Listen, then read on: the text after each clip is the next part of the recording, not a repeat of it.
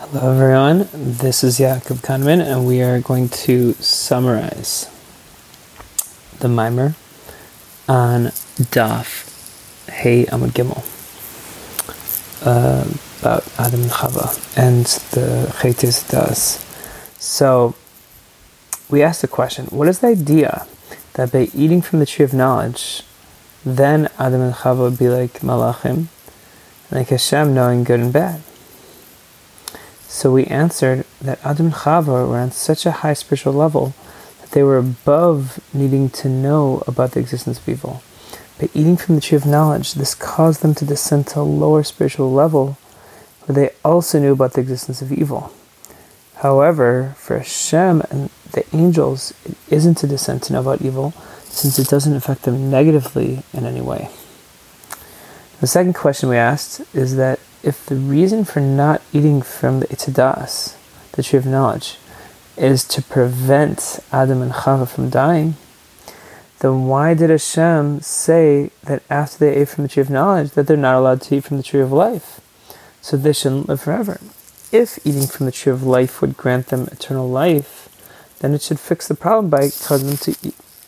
But if they ate, then eating from the tree of life would fix the problem caused from eating the tree of knowledge. So why did Hashem say that after they eat the tree of knowledge, that they are forbidden to eat from the Eitz Chaim, the tree of life? So the answer is that once Adam and Chava ate from the Eitz Das, Torah, the tree of knowledge of good and evil, the evil and the unholiness became mixed into them and internalized into their very being. Now that the unholiness is bound up into them, now it receives life from them, and if they were to live forever, then the unholiness and the evil would also live forever.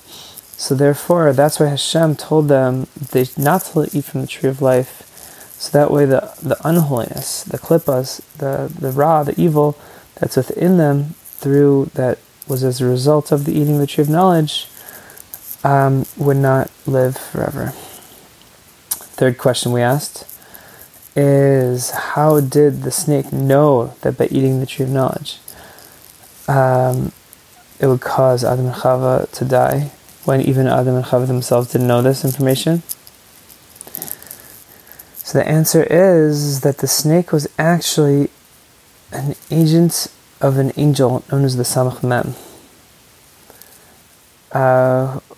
who was jealous of Adam's high spiritual level and wanted to bring him down. This angel knew that man is fundamentally different than angels. Angels can know about evil and it doesn't affect them. It doesn't affect them because they grasp their knowledge in an encompassing manner, without it becoming part of their being. However, man takes everything personally and internalizes whatever he knows, and therefore, if he would know about evil, it would bring him down spiritually and make him connected to unholiness. This is why the angel Samach Mem used the snake to trick them into knowing about evil by eating from the tree of knowledge.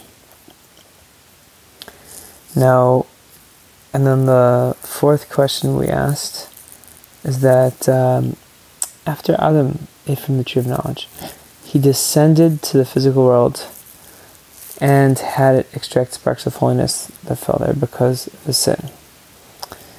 He accomplishes this by working the land, growing produce, etc., eating the produce, and using that energy to serve Hashem through tefillah and Torah study.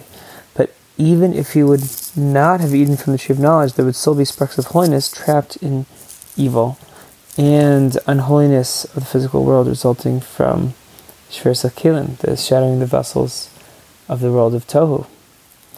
Now, if Adam and Chava would have stayed in Gan Eden, how would they elevate those trapped sparks of holiness from the physical realm? In other words, how could Adam have accomplished his mission in this world if he had not sinned? And the answer is that if they would have not sinned and remained in Gan Eden, they would have been able to extract the sparks through flooding the world with the intense divine light of Hashem. The light would draw those sparks into itself, like a huge fire drives flames into itself. Through their prayer and Torah study in Gan Eden, they bring down tremendous light into Gan Eden, which would flow down into the physical world and help, suck in all the sparks automatically. This would also nullify evil and unholiness, since once their source of life and holiness is removed, they cease to have any life in existence.